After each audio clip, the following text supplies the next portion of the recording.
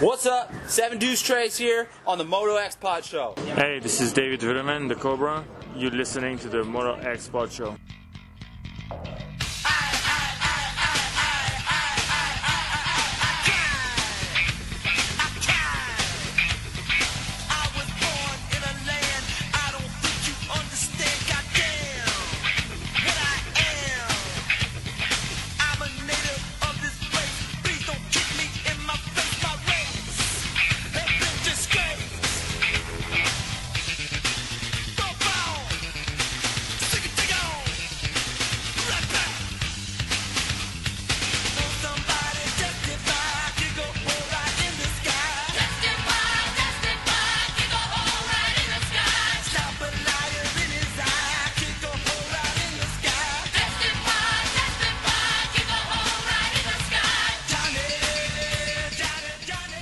Hey, little Red Hot Chili Peppers to start off the show.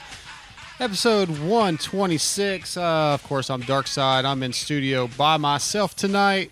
No TJ. He's fiddle farting around somewhere. Who knows? He's just being TJ. But we got a great show tonight with Michael Mosiman, Ben LeMay, and Justin Cooper. And Tyler Smith. He is at Incredible Smith on Instagram, Twitter too, I believe. He's going to join us in the beginning of the show, talk a little bit about this weekend at Lakewood, the season so far. Pretty cool, pretty good race this weekend, some good battles. Really stoked on Mosiman getting a podium finally.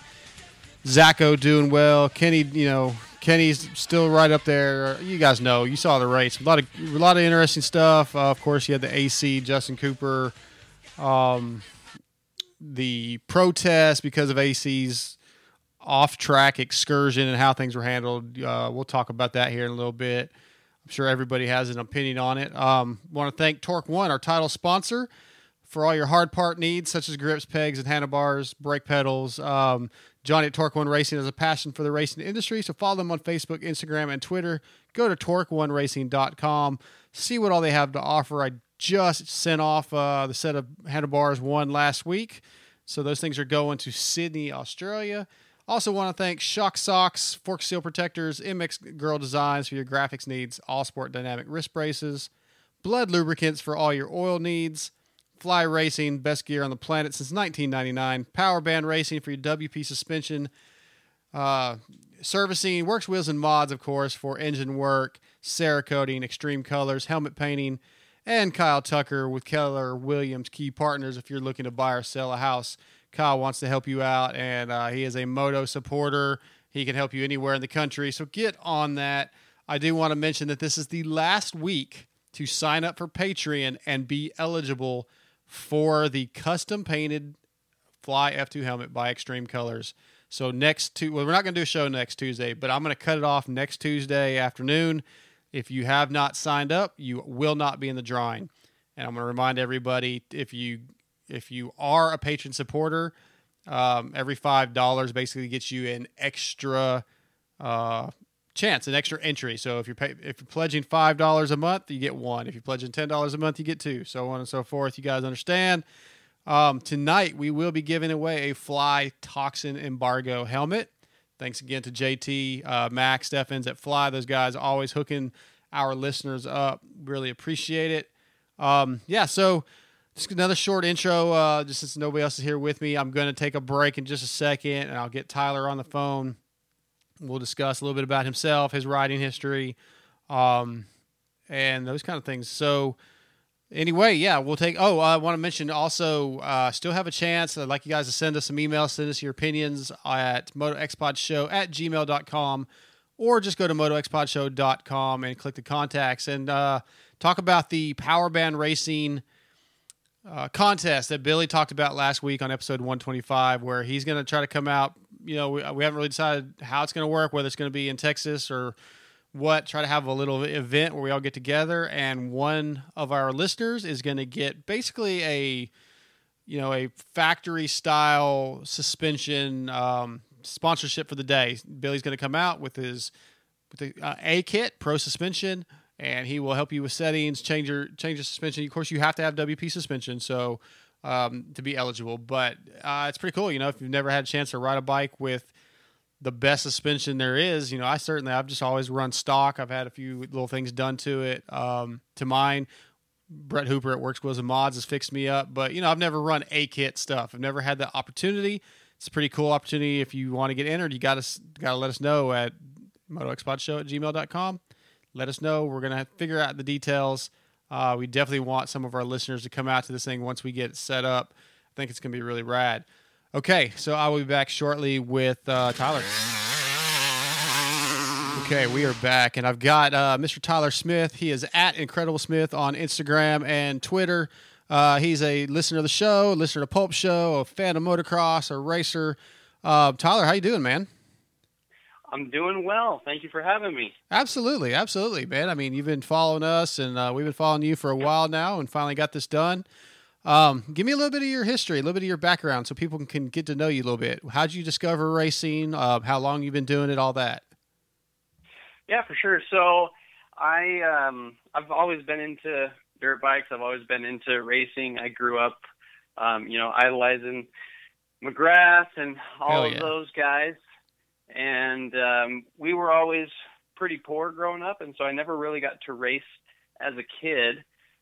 We grew up riding XRs, and it was always my dream was to get a CR, and that never happened. So once I got a little bit older and was out on my own, making my own money, I decided to buy a bike and give it a shot. So I started doing it. So how old are you now? So I'm actually 35 now. I'm married, and I have 5 kids and work a lot. Yeah. And starting to take my boy to the track and try and get some racing in whenever I can. Really cool. So, and how old were you exactly when you started? When you got your first bike? When I first started riding, my first bike was actually a Honda CT70. Okay. So I was like 10 or so when I first started. So yeah, my first MX bike though I bought back in 2013, brand new CRF 250R, and so that's what I've been racing. Yeah, so not all that long really. No, not on a real competitive level. I mean, I've ridden quite a lot. I've ridden other people's bikes, but and done some track stuff and some trail stuff. But as far as actually competitive, not super long. But I've been into moto forever. Yeah, and where are you based out of? You've told me off air, but tell everybody. So I'm in Southern Nevada, Las Vegas area. So do you ever see Steve out at the local track or anything, or are you too far away? I'm too far away. So Steve typically hits up Western. I've tried to get him to come and meet me at Mesquite because that's closer to me. Yeah. But he goes to Western because it's closer to him, and they seem to give him some good perks. Right. Yeah, for sure.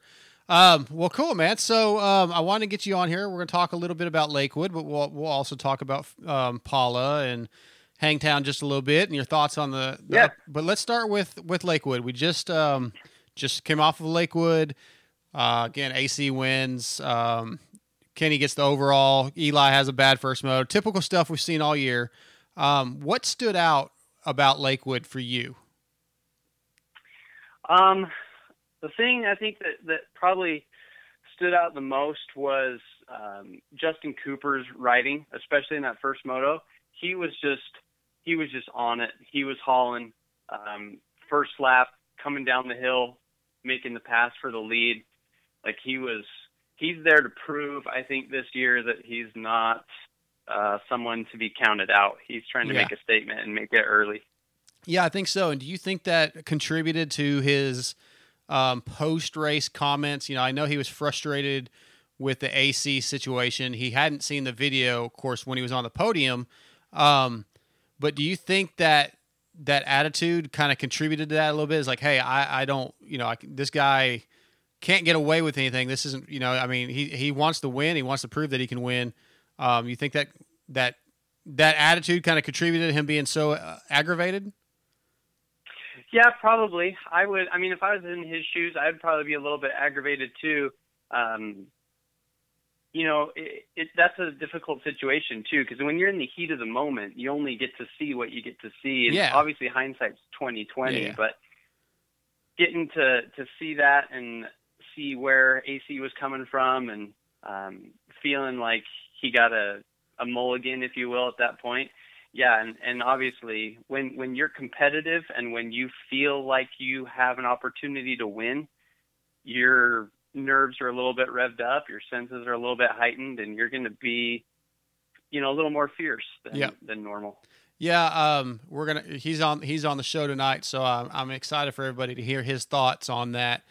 2 days later, because Weed said 4 hours later when they were still under the review that he was still adamant that he should have won the race, that AC did something wrong. Right. And I mean, I guess when you're the other guy, you see things a little differently. Clear, obviously. I don't really feel like AC did anything wrong, other than maybe they could say, well, he did accelerate while he was off the track. But then when he got on the track, he backed it off and got that gap back. I could see where Justin's a little frustrated, where he thought, well, he should maybe have lost even more time than just getting his spot back. What are your thoughts? What do you think about the incident, exactly how it played out, and what do you think about the AMA still giving the win to AC? Was it the right call? I think so. I'm just a regular average Joe. I don't get to go to that many races and deal with those types of situations. But I think being an armchair racer, I think it looked pretty obvious that out of characteristic in a way for AC, he didn't lose his cool. He kept it together. He looked around. He kind of decided where he was at, what was going on. And he obviously made a very concerted effort to not try and gain that advantage so that the situation would play out exactly like it did.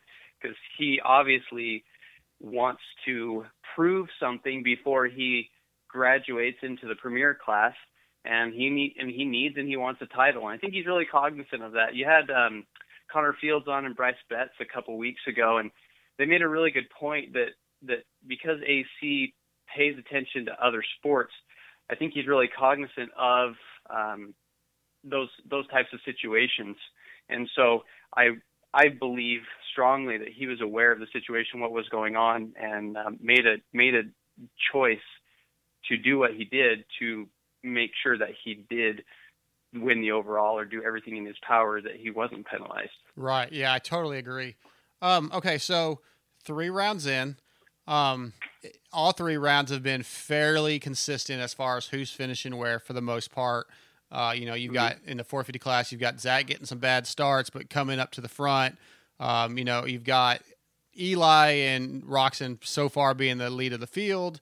In the 250 class, same thing. AC, Justin Cooper, Mosiman stepping up. Ferrandis hasn't really done what we expected because he continuously gets bad starts.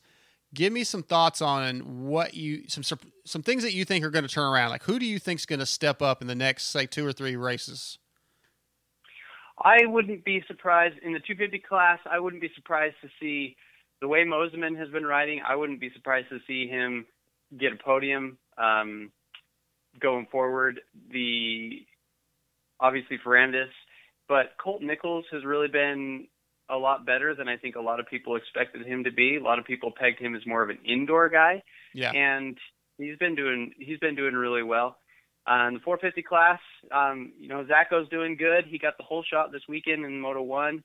So I expect him to get a little bit more aggressive as time goes on and get closer to the leaders and to move forward. I kind of expect Marv to get a little bit more aggressive.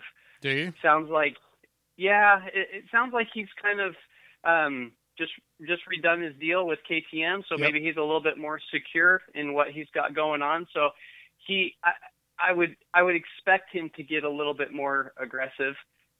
Jason Anderson, I think, has been a surprise based off of where he came from and how well he's doing. So I think in the 450 class, there's going to be a lot of opportunity going forward for these guys, these other top tier guys, to break into the top and score some podiums and maybe take some wins away. Yeah, I'm hoping Blake Baggett, he's a little injured right now. I'm hoping he can kind of get past that and step up.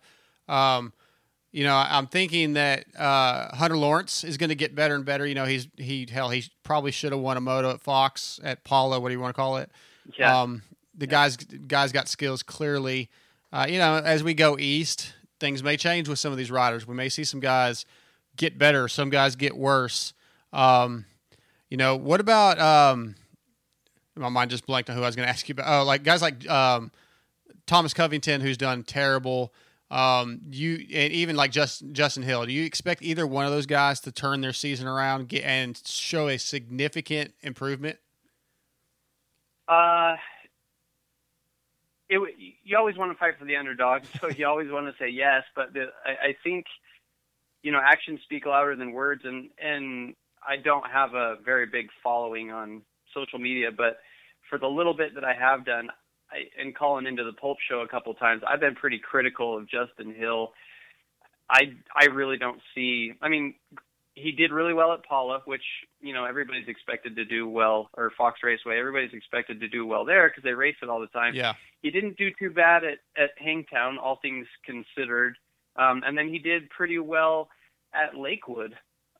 So I would like to see him do better, but it's not my expectation. As far as Covington goes, man, that's a really tough situation to be where he was in MXGP and then to come over here and to do what he's done. I at this point, I have a really hard time thinking that he himself thinks that he has the ability to do what he's contracted to do. So I don't expect to see too much more improvement from him, but I would like to see him prove me wrong. Sure. Yeah. I was about to say it would take somebody very, very strong in the mental area, like somebody that could put that aside and be like, I know I'm better than this. And when you're having those results, it'd be very difficult, like you say, to turn that around. I think at some point you just go, what the hell is wrong? And you beat yourself down and yeah. Hey, so I want to touch on a couple rumors that I've heard. Just get your thoughts. I've heard that Geico is going to move Christian Craig up to the 450. Don't know if it's going to be outdoors or next year, but they are planning in 2021 to have Sexton, keep Sexton on the team with a 450 support. If that actually comes true, what do you think about that? Getting Christian Craig to kind of step up and get the bike and the team ready with a 450 program for 2021. That's interesting. I'm not as connected to the industry as other media people like yourself and Pulp and some of these other guys. I kind of feel that's an interesting rumor. I don't see how that could work out too well, though. I know obviously they've done it before, but when you've got Honda HRC, I don't understand how they can justify having another 450 effort under the Geico tent with how closely they work together. If that did come to fruition, I think that would be great. Everybody that follows the sport closely and is fans of the sport can listen to Sexton and listen to Craig, listen to other analysts and see that those guys are really good riders, and they're probably going to be better 450 riders than they are 250 riders because of their technique and just the way that they ride on the bike. They don't slam it as hard. They're not so aggressive. They're gentle. They're technical. They're smooth. And that plays well to guys who ride bigger bikes. So if that happens, that would be, I think that would be cool. I don't think it's a bad thing anytime anybody wants to add more bikes to the track. We need that growth. We need that for our sport. But that's an interesting one for sure. You have to look at it like this. HRC just signed Roczen to 3 more years. They're rumored to be. They're probably going to take Savacci. Dino, Savacci, and Seeley are the guys they're looking at. It's probably going to be Savacci, probably a 2-year deal. So if they can get another bike on the track, another Honda in the 450 class, with Geico fronting a lot of that money, then that's really good for Honda. And again, it's just a rumor, but it's something I heard from a pretty good source that's something they're considering. Sure. The other one I heard, which I sort of have some doubts on just listening to some of the things Mathis has said, is that JGR is very close to getting this title sponsor for next year. And what they are wanting to do is one 450, possibly have Reed also, but that's sort of a separate deal. And then one 250 East, one 250 West, race 2020, and then close the doors in 2021. That was a rumor I heard about 2 weeks ago from also a pretty inside source, but listening to Steve on Pulp, it kind of made me think otherwise. Yeah. So one other thing I just wanted to add to the Honda 450 deal. Yeah. I think, well, this my opinion would be I feel like Honda could potentially make an investment in maybe NCR and put their investments there rather than putting some more bikes under the Geico track, and then that would also attract some other riders, potentially top tier riders, to a good team like Moto Concepts, who's come a long way in the many years that they've been around. So that's just a thought that I had. Yeah. As far as JGR closing shop, I feel really, really bad for JGR and for Suzuki in general. Yep. Man, JGR's spent a lot of money, and they've tried really hard to bring in top tier talent in order to win a championship, and it hasn't happened, and that's really frustrating for them, obviously, and frustrating, I think, for the riders that have ridden for them, and sad for us as fans, because we want to see them do well. And any team that closes their doors is just another detriment, another step backwards in the sport. And to lose a powerhouse like JGR, that would be terrible. And I agree with you. From what it sounded like listening to the Pulp Show, they should have a new title sponsor coming for 2020, and it sounds like they should have a full team of 2 450s and 4 250s. So that's interesting. Yeah, like I said, I heard that rumor. It was about 2 weeks ago, and I need to follow up and get a hold of my source and just see what the thoughts are at this point, if anything's changed or.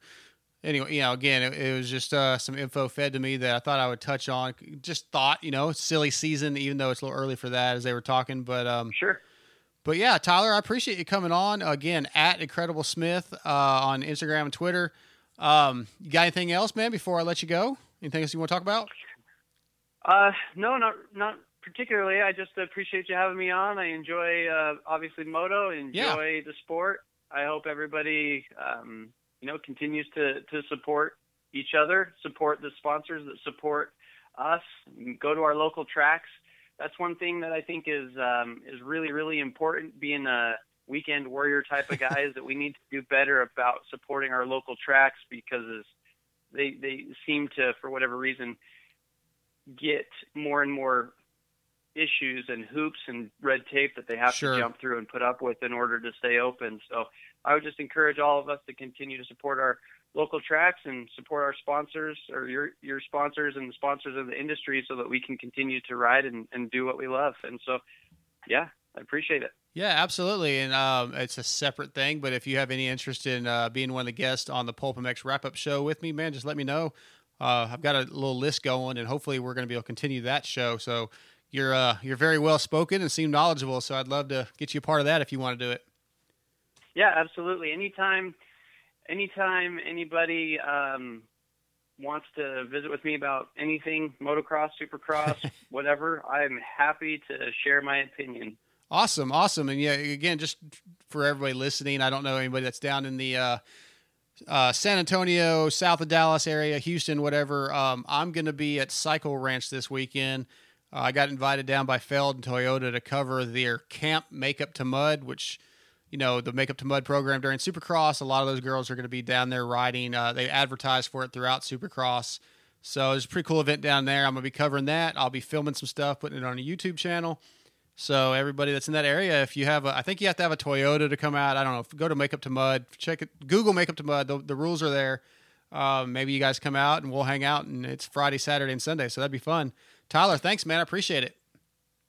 Yeah, no problem. Thank you, Darkside. I appreciate you having me on, and look forward to seeing that coverage. I have 4 daughters, and a couple of my daughters like that Makeup to Mud stuff, and my wife and a couple of my daughters, they're not as on board as my other daughters are. But I'm glad that you'll be down there covering that. I'm glad that they're making an effort to push that, because I love to support women. I love to support women who want to do the same things that men do, because I think they offer a lot. So that'll be good. I'll be happy to see what you come back with. All right, man, Tyler. Thank you very much. You have a good night. All right, you too. Thanks, man. Okay, see you, bud. Bye. All right, that's Tyler Smith. Again, just he's a fan of the sport, fan of the podcasts. He reached out, and was happy to get him on. I like the guy. He's knowledgeable, clearly, and he's very well spoken, as I've said. So yeah, if anybody else, any of our listeners that have interest in coming on, doing a few minutes of, intro with us, talk about a race, let's do it. Just hit us up, motoxpodshow.com contact form, and I'll respond pretty much as soon as I get the damn message. I try to be pretty quick about it. Okay, first break. We'll be back with Justin Cooper. Hey, what's up, guys? It's Brittany Chisholm. You're listening to the Moto X Pod Show. Hey, Kylie. Does your husband have to deal with leaking shafts? No way, Kathy. He uses Shock Socks, the original and #1 10-second removable fork seal protector. Looks like the best way to keep grit and grime out of your fork seals. So, if you don't want the headache and expense of constantly replacing fork seals, get Shock Socks. Go to shocksocks.com and visit them on Facebook to pick your color. And don't forget, they are available for street bikes too. Dark Side here. Are you guys in the market for a set of new custom graphics? Are you tired of the same old basic layouts the big box companies offer? Well, if so, then you need to check out MX Girl Designs. From custom graphic kits, stickers, reproductions, and even vintage, MX Girl does it all. Call or text Shar at 936-828-1472 or email Shar, C-H-A-R, at mxgirl.com, and that's mxgirl, G-U-R-L, and tell her Moto X Pod sent you. What's up, Moto X Pod listeners? This is Darkside, and as motocross racers, one of our top priorities is safety. That's why All Sport Dynamics wrist braces are one of my favorite products. All Sport Dynamics sees themselves as the Picasso of safety braces. Their passion for design and developing beautiful braces never stops. They've had the privilege to work with some of the largest names in the sports industry and have established a reputation for always bringing innovation to the table with every brace. For the pro chasing the championship or the 6-year-old whose mom wants to avoid a broken bone, please try All Sport Dynamic wrist braces. Go to motocrosswristbrace.com or check out Instagram at wristbraceguy or call 936-569-1003 and ask for Jeff Brewer or Gary White. And keep in mind, these are the wrist braces that Justin Bogle, Joey Savacci, Weston Pike, Adam Cianciarulo, Matt Gerke, and Brock Tickle wear in their pro careers. Check them out, All Sports Dynamic Braces. Powerband Racing is a suspension company dedicated to providing best service and products. They are committed to developing new products and improve your ride. They want your suspension to be the best it can be. They're based out of Minneapolis, and they're a WP authorized service center and trusted by Ryan Sipes. Mini bikes to big bikes, they cover them all. Powerband Racing has your suspension covered. Contact them at 320-983-3400 and follow them on Facebook or Instagram. Okay, brought to you by Works, Wheels, and Mods. I have on the line Mr. Justin Cooper. What's up, Justin? Oh, not much. Actually heading to a mountain bike race as we speak, so yeah, I guess we're not racing this weekend, so we have a little bit of other races going on. So, yeah. You mentioned that. You mentioned that last night in a text. That's cool. Sorry, go ahead. Yeah. I'm just looking to have some fun, I guess. The whole team's doing it, so just kind of for I guess some giggles, I guess, and see how it goes. Yeah, it sounds like a lot of fun. I mean, especially after this weekend, kind of little tension there. In Moto 2 and a little stress having to stay late and deal with all that. Probably a good way to go blow off some steam with the team. Yeah, we're kind of past that now.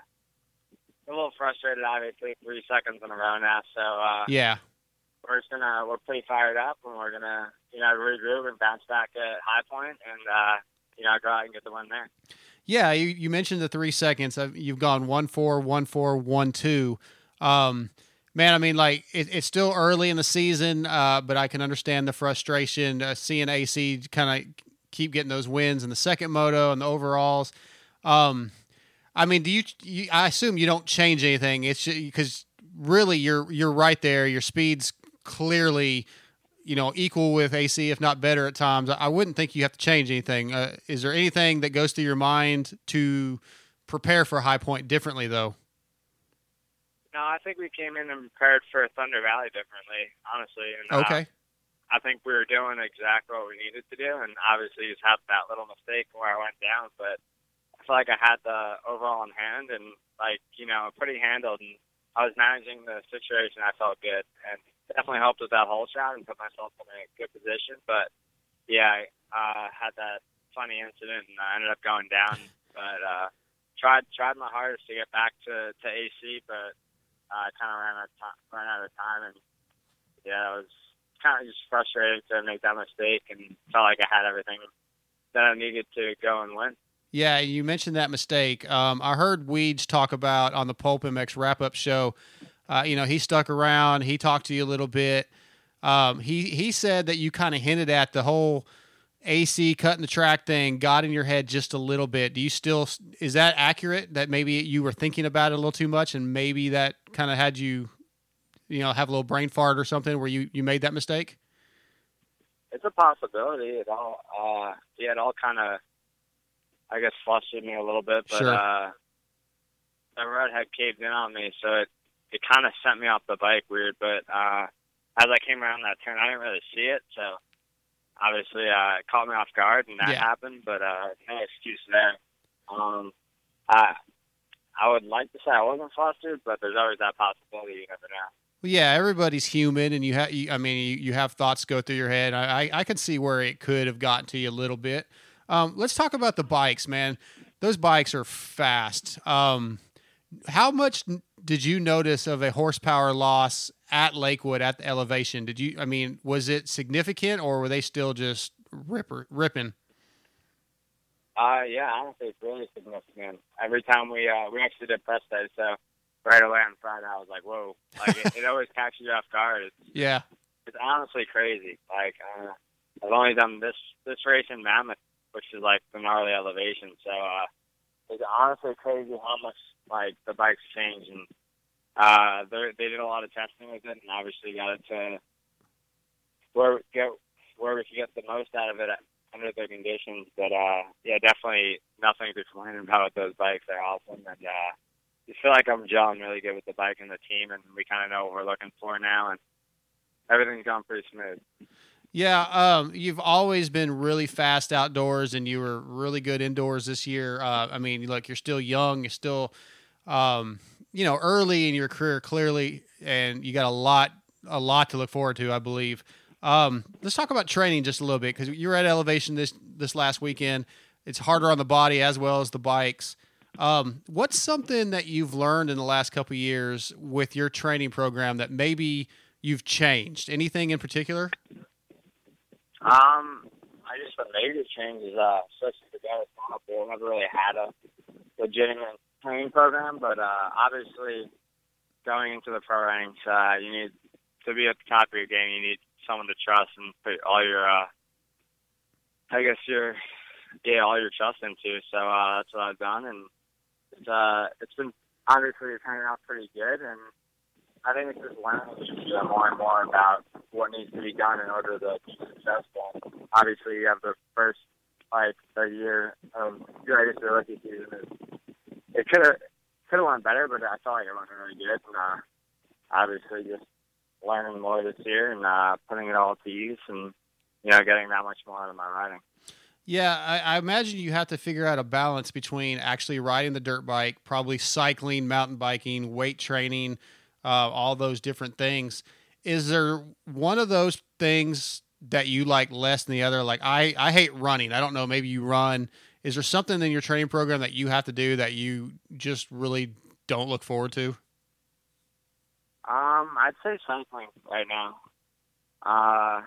It's all getting kind of like, it's that point of the season where it's like, we're getting close to the end. It's been a long year, and but we still have so much to go. But I enjoy it all. I know it's all for the better of me, but if I had to pick one, it'd probably be cycling, just because I don't know, once you road bike for so long, it's kind of like so repetitive that it's like, it's kind of just, it's better for you. Like, all you're thinking about is how you need to do this, and it's good cardio for you. But other than that, it's pretty boring for me. So I can understand. Yeah, I'm 43. I don't train at all, really.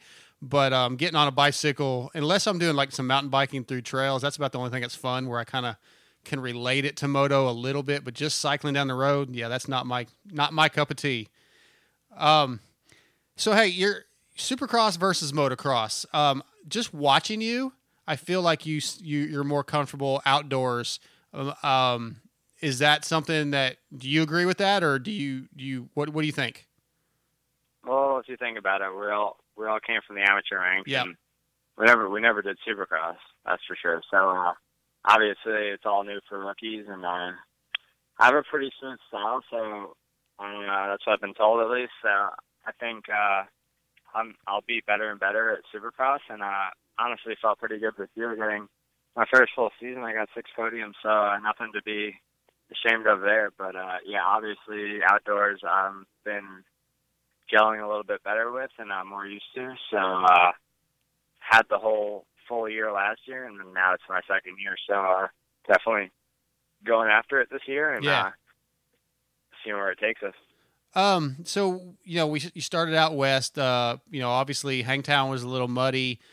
Paula, it's California dirt. It's dry, slick, usually hard.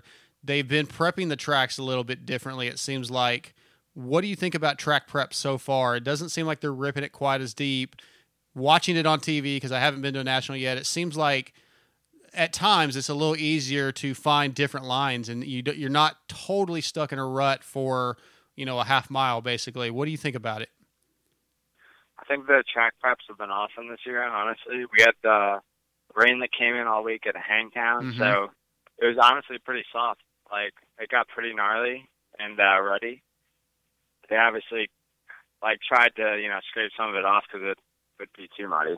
And they had the rain coming, so Paula was pretty decent. It was really enjoying press day, so they definitely turned it around for race day, and I felt like I had a good line selections for passing and all that, so that was good. And then Thunder Valley was pretty good for the first moto, and then at the end we saw the rain came. Yeah. And it just made the track that much gnarlier, which is, the rain did the track wonders from first to second moto. The track was so much gnarlier and, just all around good line selection, racetrack for Moto 2, so that was cool to see.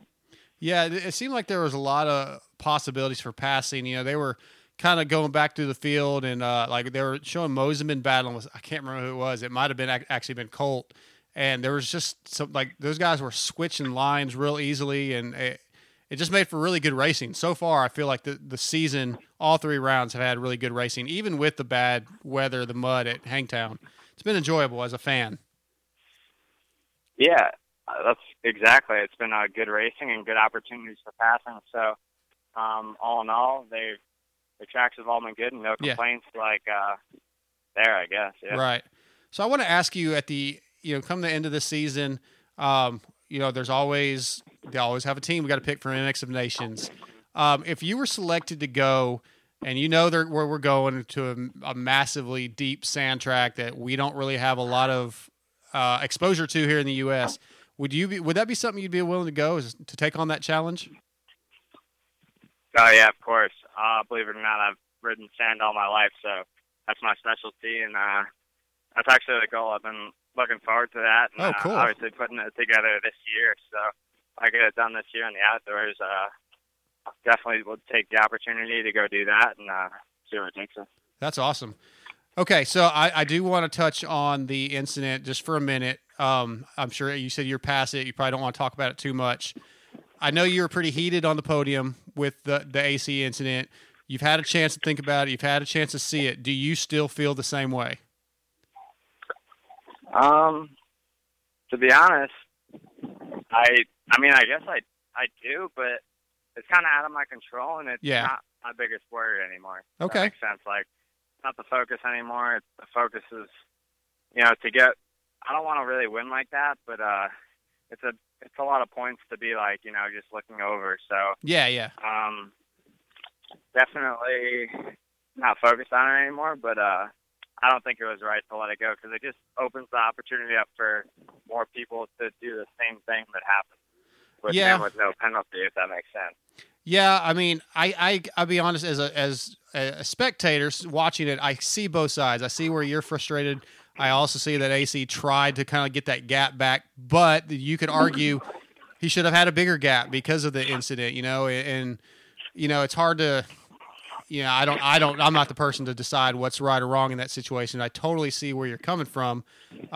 Chase Sexton flew off the track at a spot, and I don't know whether he gained position or time or not because of you just don't know. I see where you're coming from. I've seen some the keyboard warriors out there kind of giving you crap, and that's never fun to deal with. What do you think about social media at a professional sport level? Yeah, it's gnarly. You kind of gotta have some tough skin, I guess. Yeah. They just attack you. So, yeah, it's gnarly, but you just gotta look past it, honestly. Yeah, well, that's good that you can do that. I think it's definitely not easy, but you kind of have to. You can't let it bother you. Justin, I know you're headed to do this race, man. I don't want to take too much of your time. I appreciate you squeezing us in. Do good in the mountain bike. Stay safe, and I hope to see you just get a win at one of the next rounds, man. Because those seconds are pretty good, but not good enough. I know they're not what you want. Yeah, we're out here to win, so absolutely. I appreciate it. That's going to be the goal from here on out. We're going to try and win this title. Awesome. Well, man, I'll be at the WW Ranch race, so I'm definitely going to come by and say hi and try to get some time with you there. But good luck. Have a fun weekend off, and then good luck at the next round, man. Thanks. Perfect. Thank you. All right, Justin. See ya. Bye. All right, Justin Cooper. Man, I'm not one, anybody that listens to this knows I'm not one to hate on anybody for the most part. Dude, whether you want to say he was being whiny or petty or whatever, the guy's trying to win races. It's a professional level. There's a lot of money on the line. There's championships on the line. Every point counts. I see where it's coming from. If I was in this position, I'd probably be pretty irritated too. I don't think AC did anything wrong. I think he did best thing he could in that position, other than possibly turn around and enter the track where he exited, but that isn't the rule. So, yeah, man, if you're out there and you're hating on Justin, shit, dude, if it was you, you'd feel the same way. You got to look at it like that. And as I said, Justin Cooper's brought to you by Works Wheels and Mods. Brett Hooper at Works Wheels and Mods is the place to go for motor work and any Cerakote needs you have. If you want to add the factory look to your suspension, brake system, wheels, or anything else, contact Brett at hoop2814@gmail.com. You can see some of the pictures on my Instagram of my bike where he Cerakoted my calipers and brake reservoirs and clutch covers and all that good stuff. Forks, it looks sick. So hit him up, man, because it's badass, dude. Make your bikes look good, especially if you're slow like me. You want your bike to look good, right? All show and no go, as I've said. Take another break. We'll be back with Mr. Ben LeMay. Hi, this is Pookie Mathis, and you're listening to the Moto X Pod Show, bro. Since 1998, Fly Racing has been focused on developing the best gear possible. With research and development, they have become a leader in safety and comfort. Fly Racing is worn by many of the top athletes in motocross and supercross, including Weston Pike, Blake Baggett, Zach Osborne, Andrew Short, Damon Bradshaw, and Adam and Tyler Entenap. 72 Trey, I wear Fly, you should wear Fly too. The 2019 Fly Racing line includes the popular Light Hydrogen, the new Evolution DST line, the all-new Women's Light line, a redesigned F2 helmet, the FR5 boot, and Zone Pro goggles. Fly Racing also has hard parts for mountain bike products and snow gear. Go to flyracing.com or check out your local dealer for more info. If you're looking for top quality hard parts, you need to visit Torque One Racing. Torque One Racing has a passion for the racing industry and are a proud supporter of the Moto X Pod Show. Find the flow with Torque One Racing handlebars, levers, shifters, brake pedals, and grips. Torque One Racing is the title sponsor of the Moto X Pod Show, so support those who support us. Visit TorqueOneRacing.com and order your Defy lock-on grips today. Blood Lubricants signature products, Blood Power Sport Series, Blood Racing Pro Series, and Blood Racing Pro Elite Series were all created to bring out the highest level of performance and protection for all types of racing. From dirt track to off-road, motocross, supercross, and drag racing, BloodLubricants.com has what you need. Along with their oil lines, Blood Lubricants provides chain lube, degreaser, polyclean, and other top-notch products. Independent tests have shown Blood Lubricant oils to allow your bikes to run up to 30 degrees cooler. Give Jeff Green and Blood Lubricants a try, and you won't be disappointed. Blood Lubricant sponsors of Tyler Powers, Team PRMX, Team TXS, and many other pro supercross and motocross riders. Visit bloodlubricants.com today. Right, on the line with me, brought to you by MX Girl Designs. If you're looking to make your modern bike pop or freshen up your vintage bike, Charlene at MX Girl Designs can fix you up. Char does fantastic custom work at a great price. So contact Char at mxgirl.com for info. On the line with me, Mr. Ben LeMay. What's up, Ben? Hey, man. How are you doing? I'm doing good. Just got off work and sitting here talking a little moto and just wanted to see how you're doing, man. Three races in. How you feeling?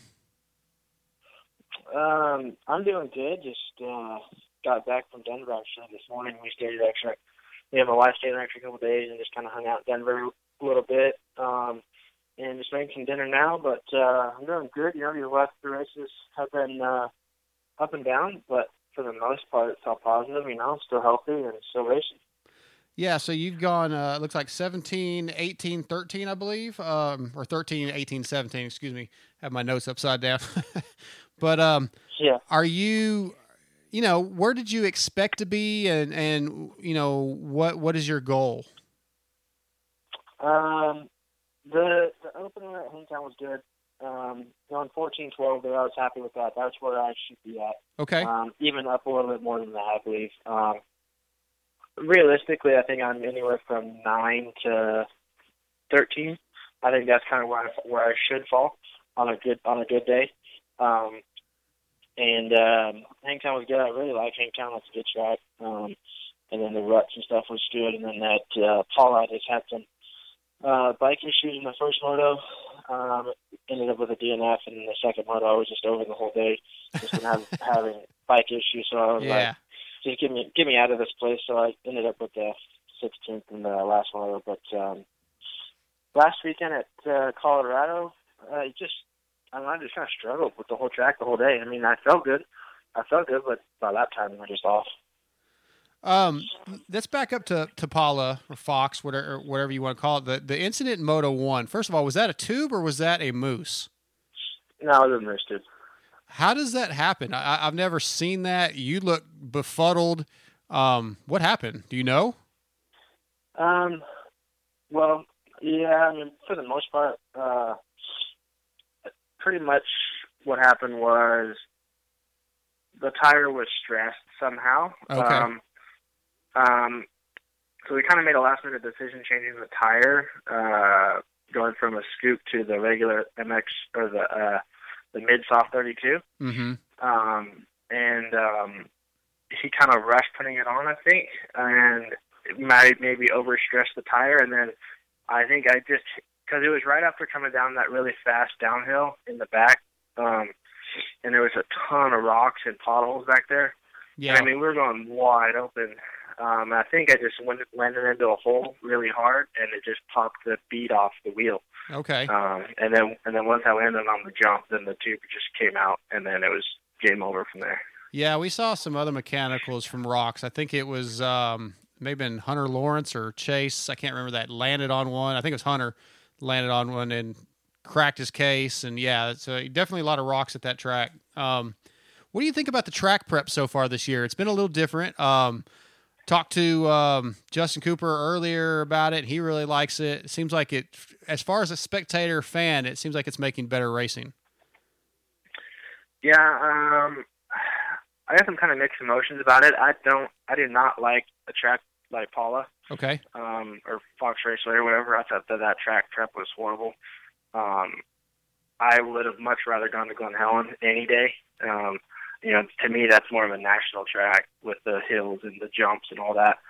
I think a national track needs to be just nasty. I think it needs to be like last weekend, honestly. Deep ruts, rough conditions. Just leave the track. Don't groom it. Just rip the thing up and let it be. Yeah, I can see that. I certainly don't want to ride on that. But as far as separating the talent, the ability, I've heard some other riders actually say that. It was kind of interesting on Pulp last week. Steve asked everybody, every rider he had on, would you have rather raced at Glen Helen or Paula, and it was 50-50, but most of the guys that said Glen Helen was because of the separation. When the track is prepped a little bit like Paula was, it's sort of equal. It makes it a little easier, quote unquote, for the guys that maybe aren't at the higher level.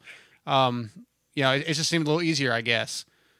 Yeah. I mean, it's definitely a lot nicer and more convenient to ride and race. Just you're out there, putting in your laps, and you're not focusing on like being consistent and the getting in your ruts and not making that big mistake or whatever. Yeah. So definitely the tracks is easier to ride, when they just kind of so do a track prep. And for sure it's better for the spectating and the TV because everybody's going to be really close. You're going to have off the gate drop, the top 5 or 10 are going to hang together a lot longer. They're going to hang together for 10, 15 minutes until they start spreading out. Mm-hmm. If the track's really nasty, I think they're going to spread out quicker, and then you're not going to have, an exciting race. But for a racer, I would think that majority of guys want a nasty, rutted out track to separate each other from each guy. Yeah. Let's back up just a little bit to Supercross. You got a chance to ride for MCR. Tony brought you over. I talked to you. I think that Denver, I believe, was your first round, or was it Nashville was your first round? No, Houston. Oh, was it Houston at MC? Was your first round at MCR? Yeah, it is Houston, Nashville, Denver. Okay. East Rutherford. Okay. And Vegas. Okay. Well, I talked to you, and like that. There's a big switch in bikes. Not a huge. It's still a Honda, but you had a lot different suspension. You were really, really stoked on the MCR stuff. Not that there's anything wrong with your race tech stuff, but transitioning back from the MCR team to race tech and to like a privateer bike, is that difficult, or is it even just a little bit of a bummer at times?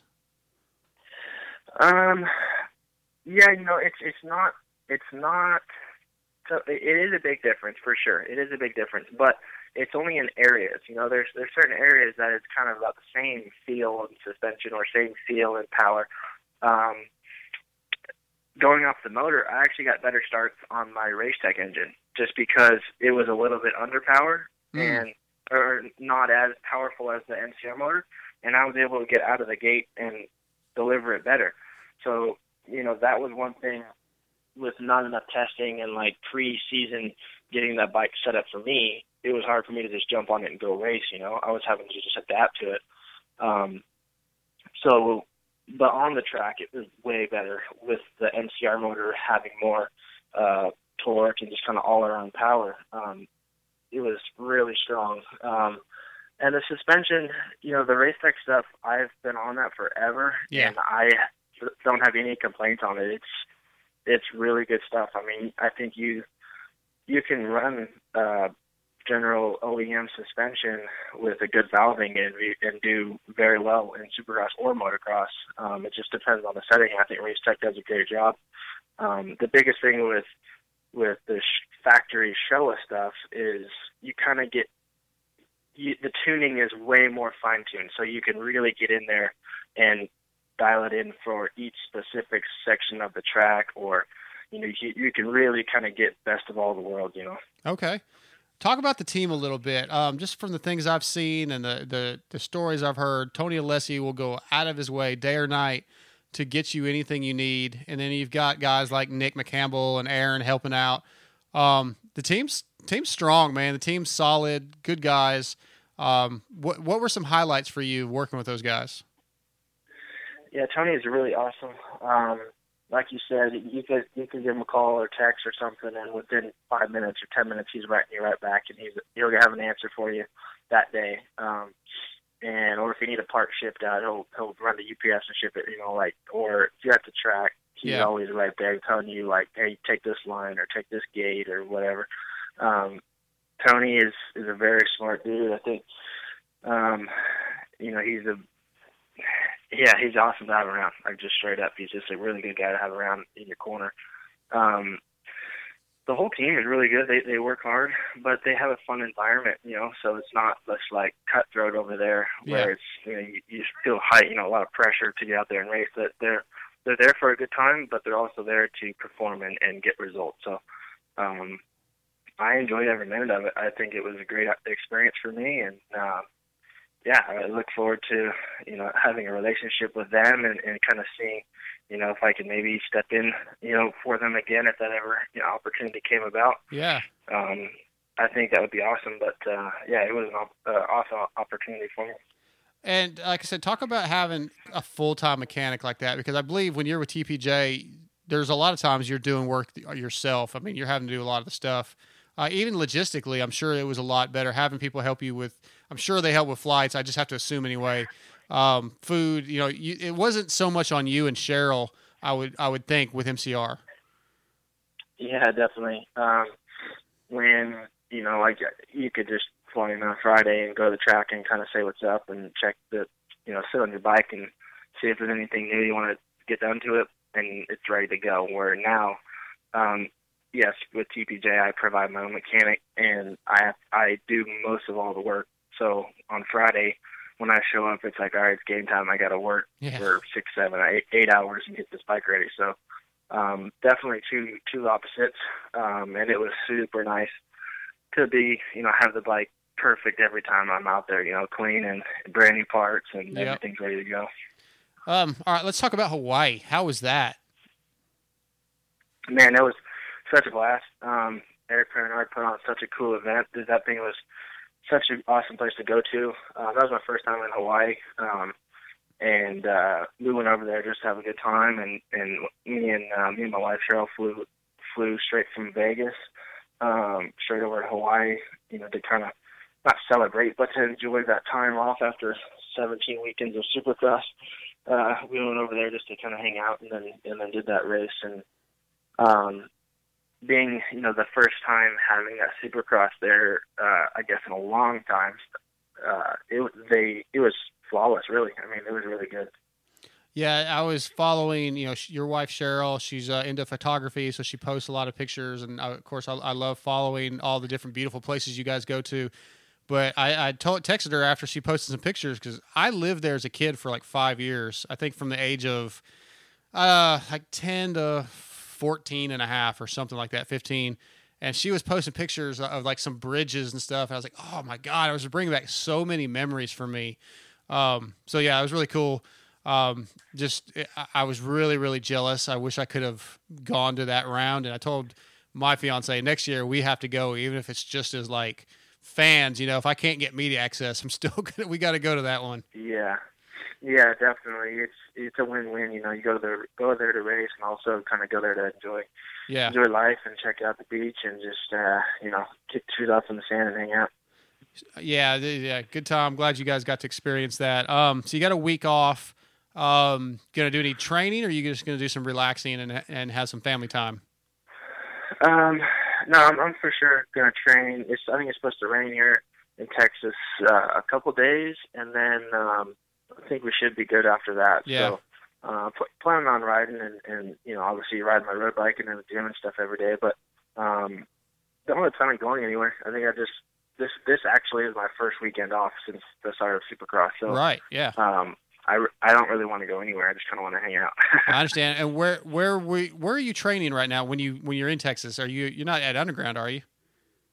Yes, okay. I go to Underground pretty much every day. Okay. Yeah, my buddy, my go-to. Yeah, my producer's son, Doc Smith, trains out there too. I don't know if you've had a chance to run across him, but if you do, yep, I see him out there. Yeah, man, put him in the dirt next time you see him. Just take the front wheel out. I think I'm going down to Cycle Ranch, actually. I got invited to go down to that camp, Make Up to Mud they're doing, that Feldon Toyota's doing, to cover it.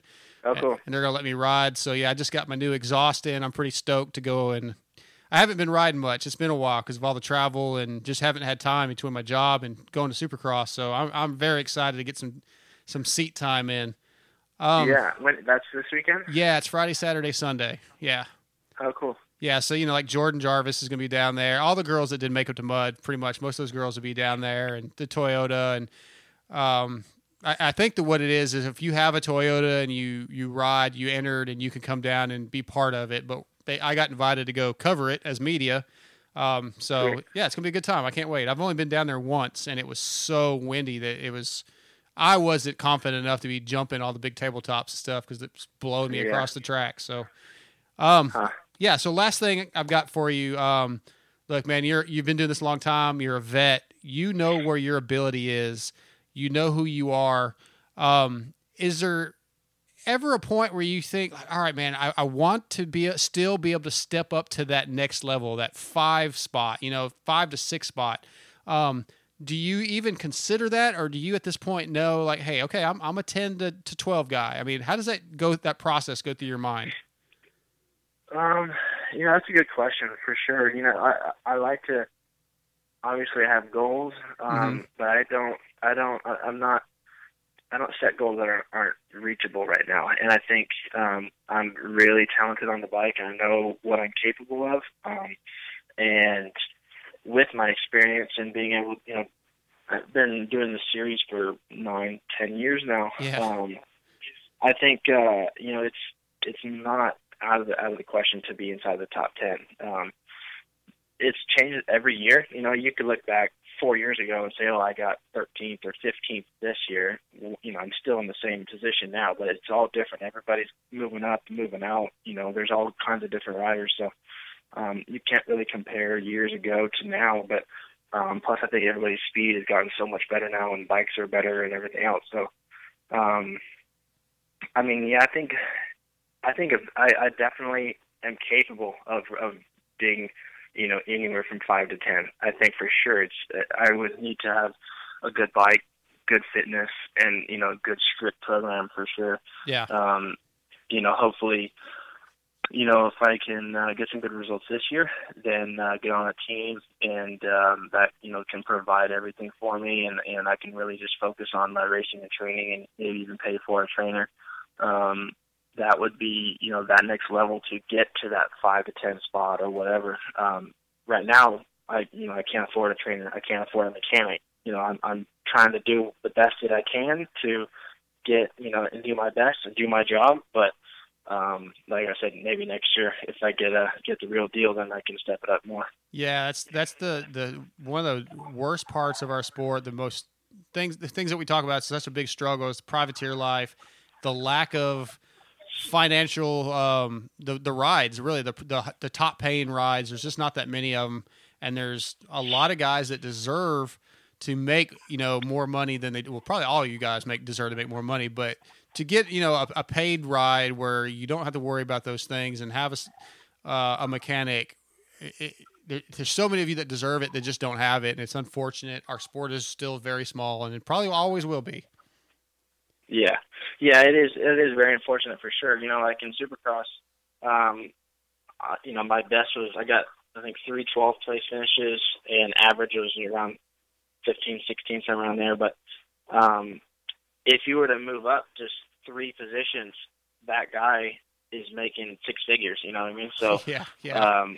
Right. It's really crazy to think about. And then like I said, move back three positions, and this guy's getting 0, and he's paying his way to get to the race. So, it's a tough sport, but it is what it is. You got to deal with it.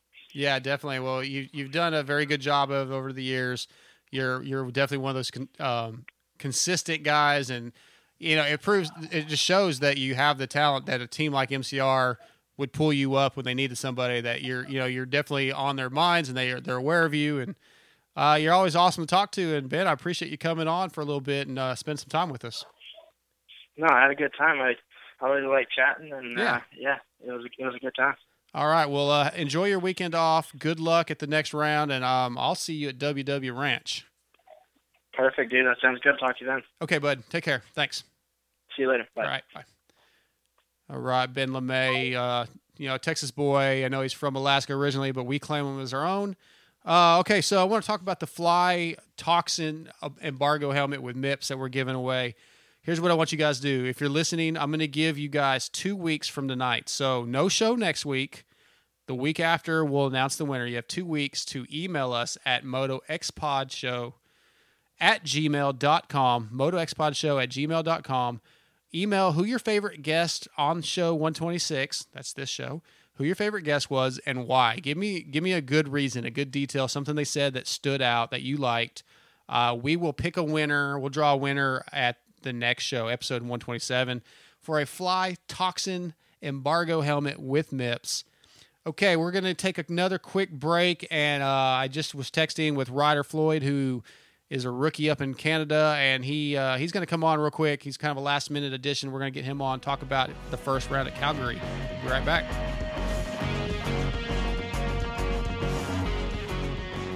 All right, real quick, I got in touch with one of my buddies, Mr. Ryder Floyd, who's up in Calgary and just raced round 1 of the Canadian Rockstar Triple Crown Series, and he is brought to you by Blood Lubricants. Blood lubricant oil lines are created to bring out the highest level of performance and protection for all types of racing. Blood Lubricants has 3 series of oil to fit your needs, as well as chain lube, degreaser, polyclean, and more. Whether you ride moto, race dirt track, or anything else, visit bloodlubricants.com for your oil needs today. Ryder Floyd, what's up, dude? Not a whole lot. How are you? I'm doing good, man. So I just wanted to get you on. Look, you raced the Arena Cross Series. You won the first round. You had some bike issues. Now you come into the first round of the Outdoor Series, and you had a not a good first moto, but a really good second moto. Talk about your weekend a little bit. Yeah, no, it was honestly it was an up and down weekend. We started in awesome qualifying. I qualified 5th. I felt pretty good in qualifying. I definitely thought I had more in me after the practice was over with, but I was comfortable with where I was sitting, and winning the first moto, I got a decent start, and ended up. I think I was running inside the top 10, and I was going through a corner and ended up sliding. And I almost did a 180 in a corner. I was sliding, and there was a rut that I slid across, and Tyler Medaglia was going around it, and we ended up colliding, and we both fell down, and I got back up, and he took off first, and I was and the bike didn't start for just a second. It finally started up, and I took off, and then I came back to 13th, and it's crazy, man. I've never been brake checked before, and I got brake checked pretty good. Going into a corner, ended up falling down again, and it was pretty crazy. But my speed was really good. I was riding hard. I was charging, and the last, I think there was probably 4 laps to go, maybe 3, and I had a pretty big get off, and I ended up I hit my head pretty good, just kind of stunned me for a second, and as soon as I hit the ground and hit my head, I knew right there. I was like, man, this mode's kind of over with. I wasn't in a position that was worth me, going through all that again for 3 laps for no points. So I went back and tried to recover a little bit, and I tried to eat some, and I definitely didn't feel too good after the crash. It was kind of unfortunate that it happened, and went out for the second moto, had 40th gate pick, was on the very, very outside gate on the concrete start, and then just told myself, I really wanted to overcome it. That first moto was really unfortunate at 39th, but I knew I had more in me, and I knew what I could do on the bike, and off the gate, I had a pretty decent jump, and going down the start straight, I just stayed in it, and then I came out about 12th. And honestly, that second moto, I kind of just I want to say I guess paced myself. I wanted to get through the moto. I didn't want to have any mistakes, and I just I wanted to get some points. And that was kind of the game plan going into the second moto. And I ran 10th through most of the moto, and the last 2 laps, I made a charge and passed 2 people up to 8th, and that was it. It was a up and down weekend. I learned a lot. I'm ready for the next round. I know what I needed to fix. There was a couple mistakes I made. It was nothing. I wasn't riding out of control or over my head or anything like that. Just when you go through a corner and it's dry slick and you slide out, there's not a whole lot you can do. So right. It was an up and down weekend, but we're taking all the positives from it. The team's been working really hard. We got all the bike stuff figured out, merge racing, and no, we're kind of building off the 8th. It's a good finish, but I don't think I think we can do better than that for sure. It's a pretty strong field, man. I mean, Jess Pettis and T-Dags and so it was Osby that won. Yeah, I think he won with a 2-2. Yeah. And it's kind of a mix-up. I think Dylan Wright went 1-6, and Right. I'm not sure how Rensland did. I know he won the last moto, so it was kind of a mix-up, but there are definitely a bunch of fast guys. Yeah, a lot of talent. It takes a good start. It really does. It takes a good start and a clean first couple laps. Right. So, Well, I mean, look, you're a rookie. You won your first arena cross race. You get 8th in the second moto at your first Canadian National. I think there's definitely a lot of positives to take away from that. Getting brake checked was probably a good thing, the first time you said. So you learned something from that. Exactly. Yeah. What do you think about just the country of Canada, what you've seen so far? Everything I hear is super friendly people, super low key. Most of the riders are all cool with each other. Yeah, no, Canada it's very beautiful. Like right now I'm at a track in a buddy's backyard, and I'm not even kidding. It's just all rolling hills and green grass, and I mean it's beautiful. The people here are awesome, and the riders are good. There's some nice guys out there, but we're all here to compete, and it's honestly it's good. I'm enjoying being up here. It's still all new. I've never been to Calgary before, never ridden that track, and sure, all the tracks this year will be new to me. But that's just something I'm going to have to overcome and get figured out in practice. So. Yeah, I think you will. Clearly, you've got a lot of speed, and again, being young, it's going to all come together. Did you have a chance to talk to Medallia after the moto, and or did you just not even deal with it? Yeah, no, I didn't talk to him because I didn't really know that there was anything going on. I thought that I just kind of slid out and we hit and we both fell down. There was really nothing other than that. Yeah. I didn't go ride my bike anywhere. I didn't let go of my bike. I didn't do anything out of control crazy. It just was a small mistake in a slick corner that kind of caused it. But it's racing. It happens. So I'm just I'm learning from it. I honestly kind of keep to myself at the races just because I like to stay focused and not I'm really friendly. I love talking and hanging out with people. Just there's at the races I like to be serious. This is I'm here to try to do good, and that's my main focus all day. And unfortunately, that happened. I think it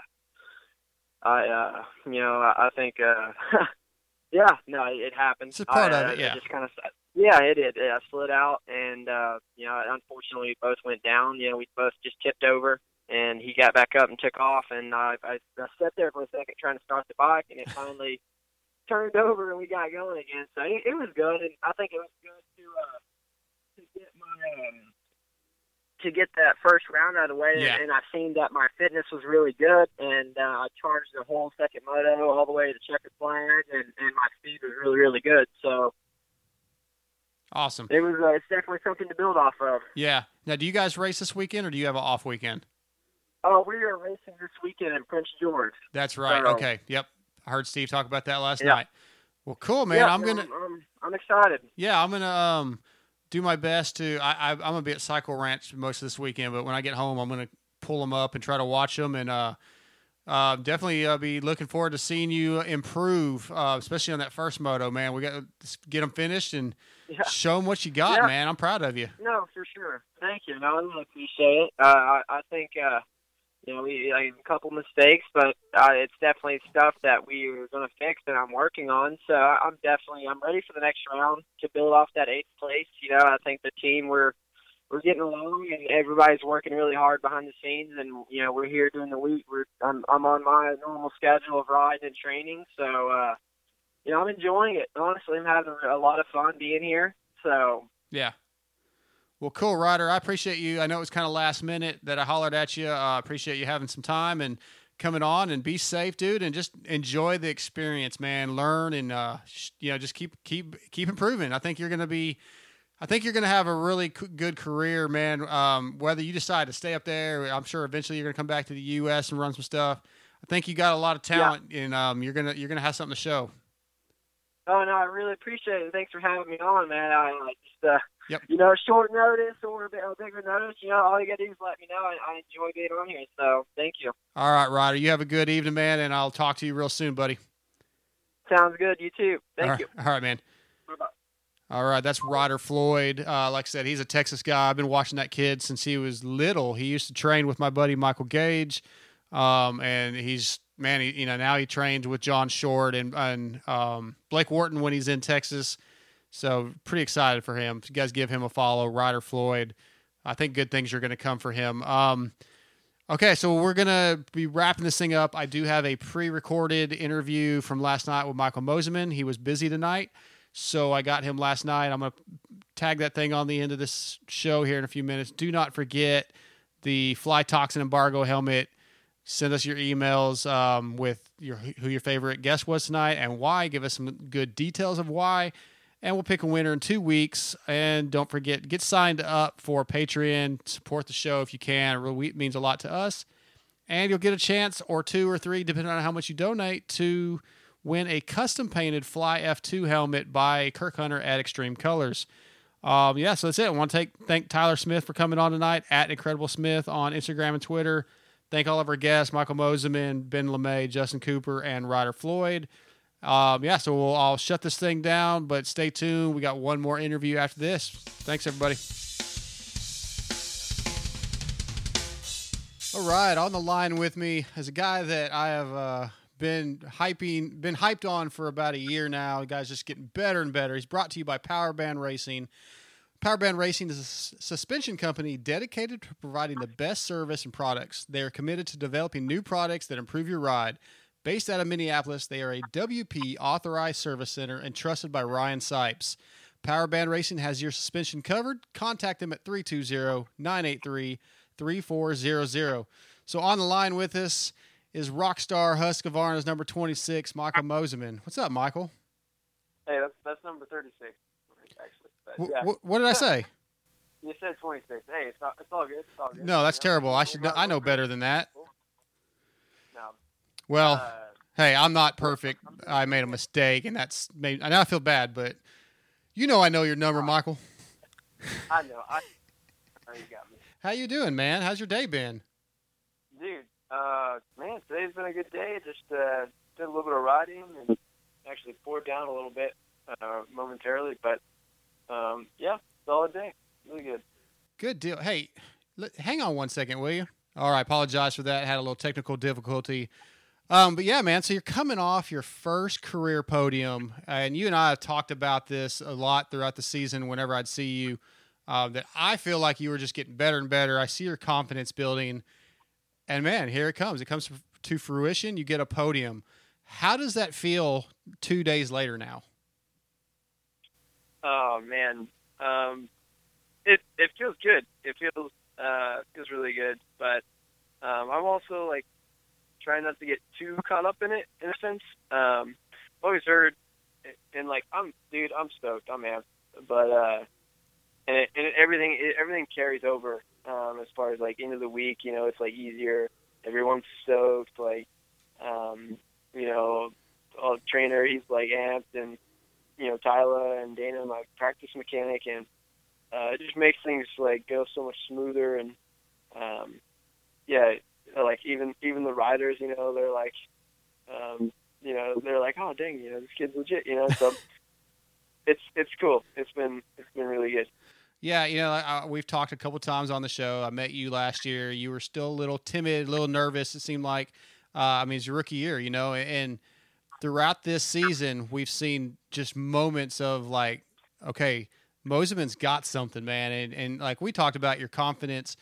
I felt like, and I was talking to your teammate yesterday a little bit, texting with Zach Osborne, that I feel like at Denver, when you were out front and then AC got you and you got back into him and you were battling with AC, I felt like that had to help your confidence a tremendous amount. Am I right? Was that a turning point, or had it already been building? I'd say it was already building, and but for sure, everyone else always points to that as a turning point. I would say that was huge for me, and just to get out front, get a start, and realize, it ain't so bad. And yeah. For sure, that was big. So fighting, you're at Baker's Factory, and you've got all these insanely talented riders, guys like Zach Osborne and Jason Anderson, and all your Right. teammates, Marvin. How much of that? I know you kind of train a little bit separately. At least I believe you do. But how much of their on track stuff are you able to pick up on a day-to-day basis? Yeah, that's a really good question. Last week I was able to ride with them all week because I was the only 250 guy, and so they just threw me in with those guys. And honestly, it was pretty discouraging. Like those guys just go so fast, and like I got like completely whooped like all last week leading up to Colorado. And so what can I pick up from them? I think when anytime you're able to watch, you're able to feel things like the way that Marv rides the bike and the way he uses the bumps or different lines and things. And then, you see like Zacho's aggression, and then like Jason's like just general flow and how they hit stuff. And so there's a lot to be learned just like watching, Mm-hmm. and also just to like know like all right, that's the standard, and to be as close to it as possible. Now you used the words discouraging a second ago, and I can understand that in the moment it's discouraging, but I would have to assume it also at the same time is somewhat lights a fire under your butt a little bit, and like, okay, I can learn from this. I want to be better.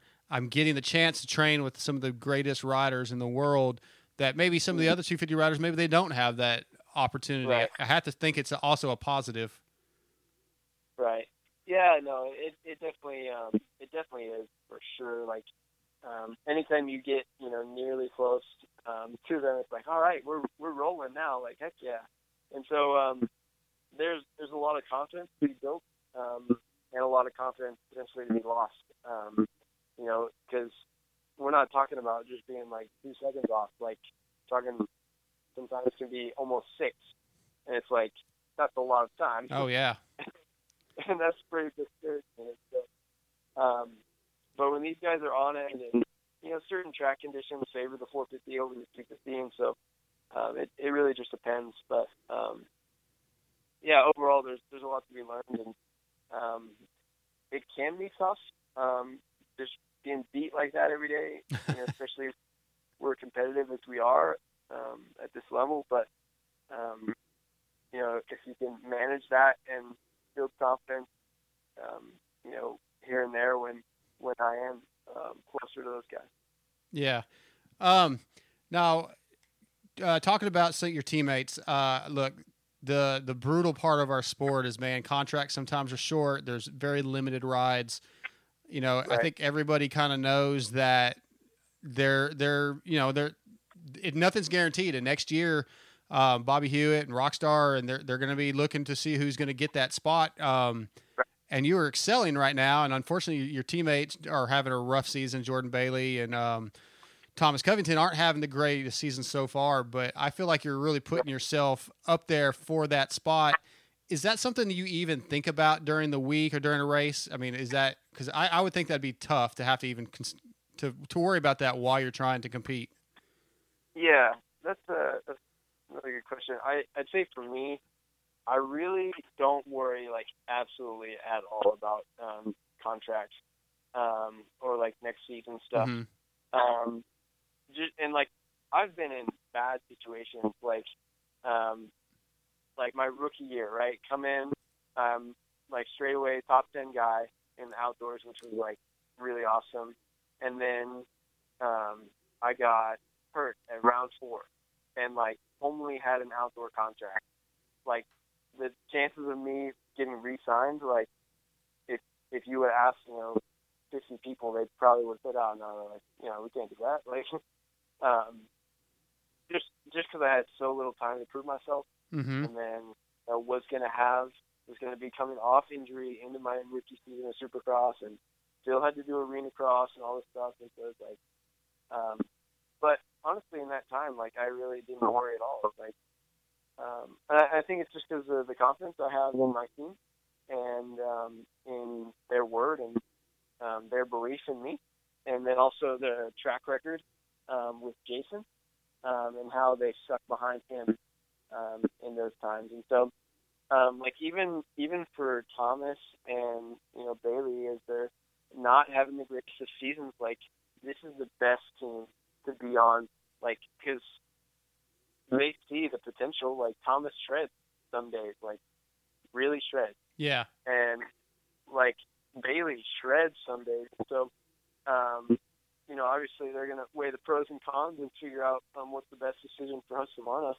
But those guys, I mean, Bobby's just got a track record of really sticking behind his guys.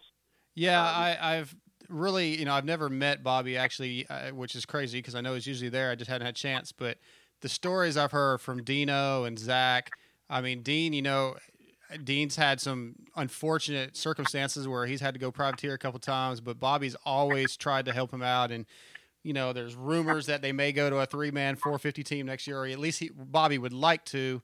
Right. Yeah, he seems like an incredible team owner. I definitely need to get a chance to visit with him at some point. Let's step back to this weekend at Thunder Valley. You got some TV time while you were battling. You had a line, man, coming where you were on TV at least one lap where you were coming over the finish line into those rollers, like going inside. And, dude, like it was mind-blowing how aggressive and fast you were going through that section, at least at that moment on TV. Yeah. What has anything changed with your riding technique and your style in the last year? Because, I mean, really, you didn't get a ton of TV time before, so I can't necessarily compare it. But there's something – I feel like there's something different. Is it just experience? No, nothing changed as far as my style. Not even a little bit. Like, I've had that style since, 65, 85. Yeah. To really I don't brake very hard at all. And like I don't rev the bike a lot. I tend to be really smooth. Yep. And things look relatively effortless. Although it doesn't feel that way. Right. And so, style or any of that hasn't changed. I'd say what's grown is like my strength. And I think with like strength and confidence and fitness, I'm able to kind of showcase that. My starts have gotten a lot better, and so you get up there with those front guys. Like I've always had really good speed. I mean, there's times where I was in the B class and showing up to the stopwatch nationals and being the fastest guy there. Oh, cool. And like it's kind of crazy to think about. And someone reminded me, my mechanic at the time, I talked to him recently.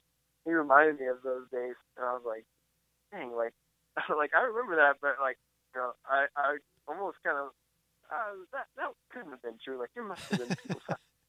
But so I've had speed for a long time, just to get up front with those guys, and then to have the fitness to do it. Yeah. Because I think Bobby actually mentioned, or someone mentioned this recently about how some guys will.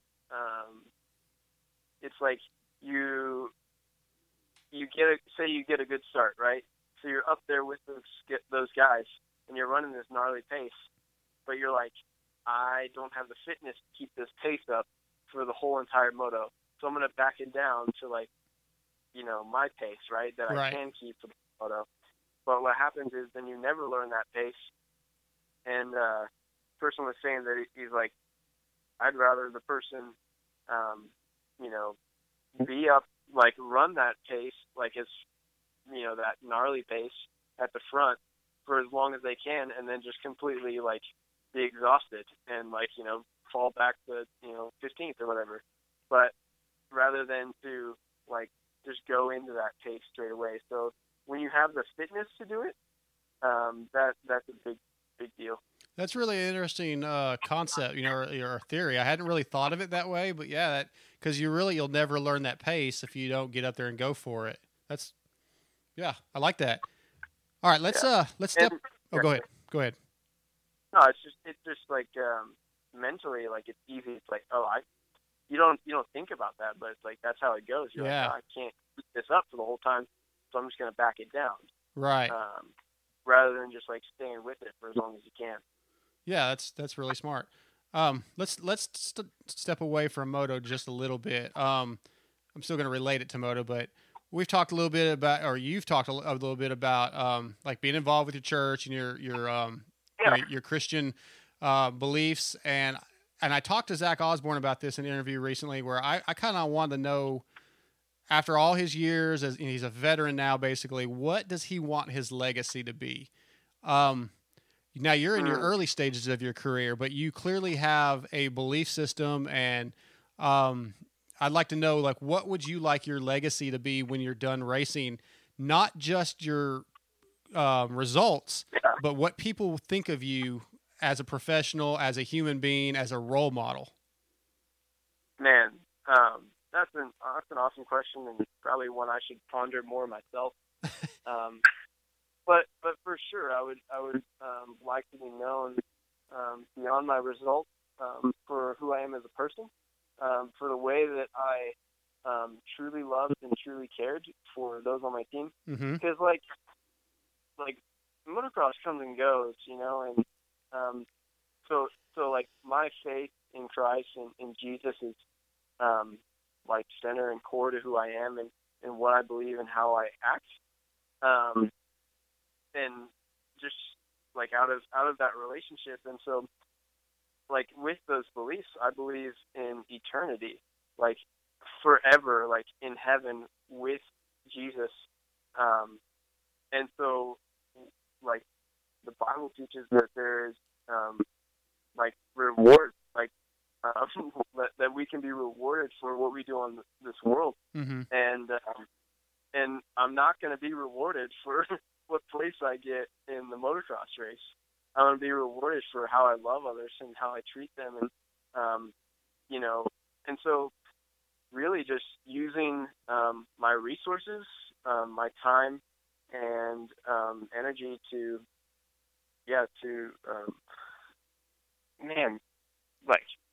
spread the gospel, gospel meaning good news, and to love others. Like that's kind of how I see my purpose on this earth. So that's kind of it. That's awesome, man. I like that. And I mean, like I said many times on the show after interviewing you, that you're not the typical moto kid. And that's not a negative. It's not a positive or negative comment. And you're just not the typical moto kid. And, visiting with you, I think it was in Houston, we talked about you enjoying chess, and I was like, man, this kid is just smart, and you got a lot going for you. And I really have grown to like you a lot, man. And you're definitely one of my favorite riders. Appreciate it. So 2 more questions. Fun fact, your fun facts at the end of Instagrams. Where'd that come from? Yeah. What started that? What started that? Ooh, that's a good question. I think there was a fun fact that came up in everyday life that was like just too good to pass up on. And so I put it up, and I don't even know if people acknowledged it at first, but maybe a few comments or whatever, like saying it's cool, and then I just kind of rolled with it. Yeah. And started doing it, not for anyone's sake per se, but just because I think it's fun. I think it's goofy, and it represents me well. And so, cool. I just kind of rolled with it, and people love it. And yeah. I think it's awesome. I think it's fun, and too, it's like social media. There's so much junk on there. It's like to learn something's refreshing. Yeah, totally. Totally. All right, last question. You're a young guy. You're a supercross, motocross superstar, quote unquote. You're a professional athlete. Oh, I think I know where this is going. Yeah. Where do you think it's going? You're asking about any females? Is that what this is? About what? Any females in my life? Yep. That's what I was going to ask, man. What's the love life like? Oh, no. Man, so where I'm at right now, so, there is a fair amount of thought that gets put into this, just because there's a fair amount of, awesome girls that I know and that I see around or whatever, and so it's it makes you question, all right, where am I at? So I don't really believe in, or dating like just to date, you know. Sure. I think that dating from the beginning was always dating to get married. I think there's a purpose for it, and so where I'm at is like I don't want to date a girl for 7 years, you know, and then like marry her. And like I'm 19 years old, so say like 2.5, you know, 3 years. Like if I don't know, like I want to marry this girl in that amount of time, like by the first year, like I should know, like all right, this is the one or this is not the one. Right. Okay. And so like I just see that if I were to get into a relationship right now, like things would move so quickly. Like, I mean, 19, I'll be married by 21. Like that's really it. That's pretty smart. And so, like, I don't know. I'm just kind of, I don't know. I'm single for now. Okay. I plan to stay that way, but making friends with different girls and developing relationships, but not, you know, not dating right now. Yeah, I think that's a smart answer at your age, man. You're very busy anyway. Yeah, that's what I was thinking. I Yeah. was thinking it's like, okay, what? So I'm gonna like go and get say there's an awesome girl, right? Right. And I'm like, all right, like I want to date her, and we get into this relationship, things start moving, and it's like these next couple of years for me are like championship years. Like I love that quote right there. I love that. Like that's a lot to add to it, you know. It's like Sure. a relationship, like, and to do relationships right, like it takes time, effort, and it takes a lot. And so like I just don't know if I'm ready for that right now. Dude, you're mature beyond your years, man. I'm very impressed. I like your answer, and I appreciate you giving us some time as always. Anytime I ask, you say yes, and I appreciate it. No problem. I appreciate you, and I don't know. I like interviews. I like questions, and so Yeah. I like to share my mind. I try to talk to them. Well, that's all right. you mentioned on Pulp last Monday that you kind of have a passion for doing interviews, and we saw on our Moto X Pod YouTube channel where my producer at Vegas, you took the mic over and interviewed Mohead, which was fantastic. And my producer TJ, he doesn't usually have any good material, but that was good. But it's only because you took the mic over. Yeah, I want to do something else like that. Maybe when we come to WW Ranch, we talked about this through text. Maybe we'll set something up, and maybe we can interview Dino or Zach, or I'll let you do it and see how that goes. We'll figure something out before that, but that's going to be. I'm really excited about that. Yeah, I'm excited too. Let me know. Hey, so my brother works for Motocross Action. Yeah. And they actually looked into him about maybe putting me on as like a pay per interview guy, like to where I could go and interview someone, and like just get paid for like that one-off interview. That's awesome. I haven't done anything with it, and I don't think I will. But it was pretty interesting. It was like, dang, I could like be a media guy. Yeah. You should do that. You know, Zach's doing his own podcast now that, you know, and he seems to be enjoying it. And I mean, you guys have a different access than like I do. And, you know, Steve's been in it a long time with Pulp, so he has a lot of access. But man, you guys, I don't think that's a bad idea. You know, your brother, Kiefer was talking a lot about him on Pulp the other night and what he's doing for Motocross Action. And those guys probably need all the help they can get, to be honest. So I think you should do it, even if it's just, you know, every once in a while. Yeah. No, it should be interesting. Yeah. Well, Mose, I'll let you get back to your typical life, and thank you for taking a little bit of time for us. And dude, just keep on doing what you're doing, and I think you're going to get a win real soon. Right on. Thank you very much. I appreciate it. Okay, Michael. Have a good night. All right, you too, buddy. Thank you.